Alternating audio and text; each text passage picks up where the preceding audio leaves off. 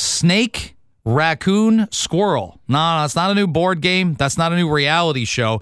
But an American radio host, Michael Sperkanish, found a squirrel in his home radio studio just the other day. Unfortunately, he wasn't on the air, and we couldn't hear his childlike screams when he saw the squirrel. But I've never seen a squirrel in the house. Raccoons, pretty close. A pawing at the door and whatnot, and I've never seen a snake. We kick it around on Toronto Today.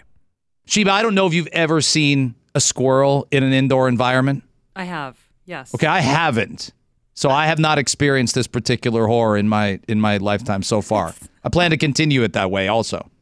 It's not that bad, I feel. Well, we had one in our house when I was a child.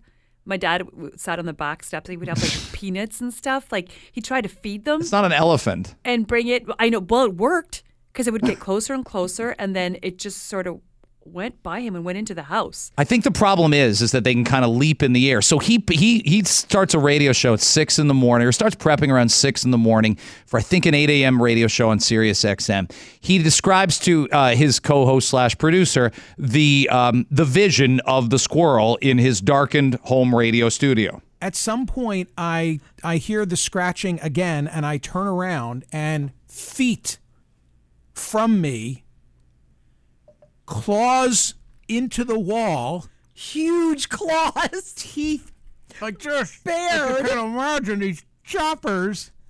Is a freaking squirrel in your house, in my office, in your office. Yeah. And what did like? You Why do? couldn't he be in some other part of the house? Yeah, exactly. Then these things are only about 18 inches long. They grow 40 to 50 centimeters. But Sheba, he's right. They have big claws, and they can kind of fly through the air. They can't fly. They can fly. They jump. That's a flying. Okay. Why is there even a term called flying squirrel? I don't mean they can fly like a goose, but they can fly. They can leap. Leap through the air. Yes. Okay, they can leap through the air. So that would be terrifying because it's very unexpected. You're in your safe space of your office, and you look up, and then there's this thing staring at you very unexpectedly. Yes, that would be scary. So I think I'm trying to think of a worse creature, and some people will say raccoons, given we've all got all these raccoons that are distempered in Toronto right now, but I don't think so, because a raccoon's not going to jump at you, and a raccoon's not going to sprint across the walls, and a raccoon's not going to come at you with claws out. You don't know He's that. just going to be confused looking for like peanut butter. But there are so many people in this city who have raccoons in their attic, especially in the wintertime. And they hear them up there, like something's up there. And they're up there. You're right. They're not, but they're not going to end up in your living room looking for your remote control. You don't know that. I don't. I think if they get hungry, they find a way to get into the kitchen or something. I don't know. It's a worry that I have. So raccoon or squirrel? Which one of them's in your house when you get home today. I would Gord, break the tie. Not in a million years would I take the squirrel. Oh yeah, I'm totally squirrel. What? Yeah, you can tame those guys. You can't. They're not domesticated animals. No, but they want to get out of that house. So I would just open up all the doors to help it get out. That raccoon's coming for me.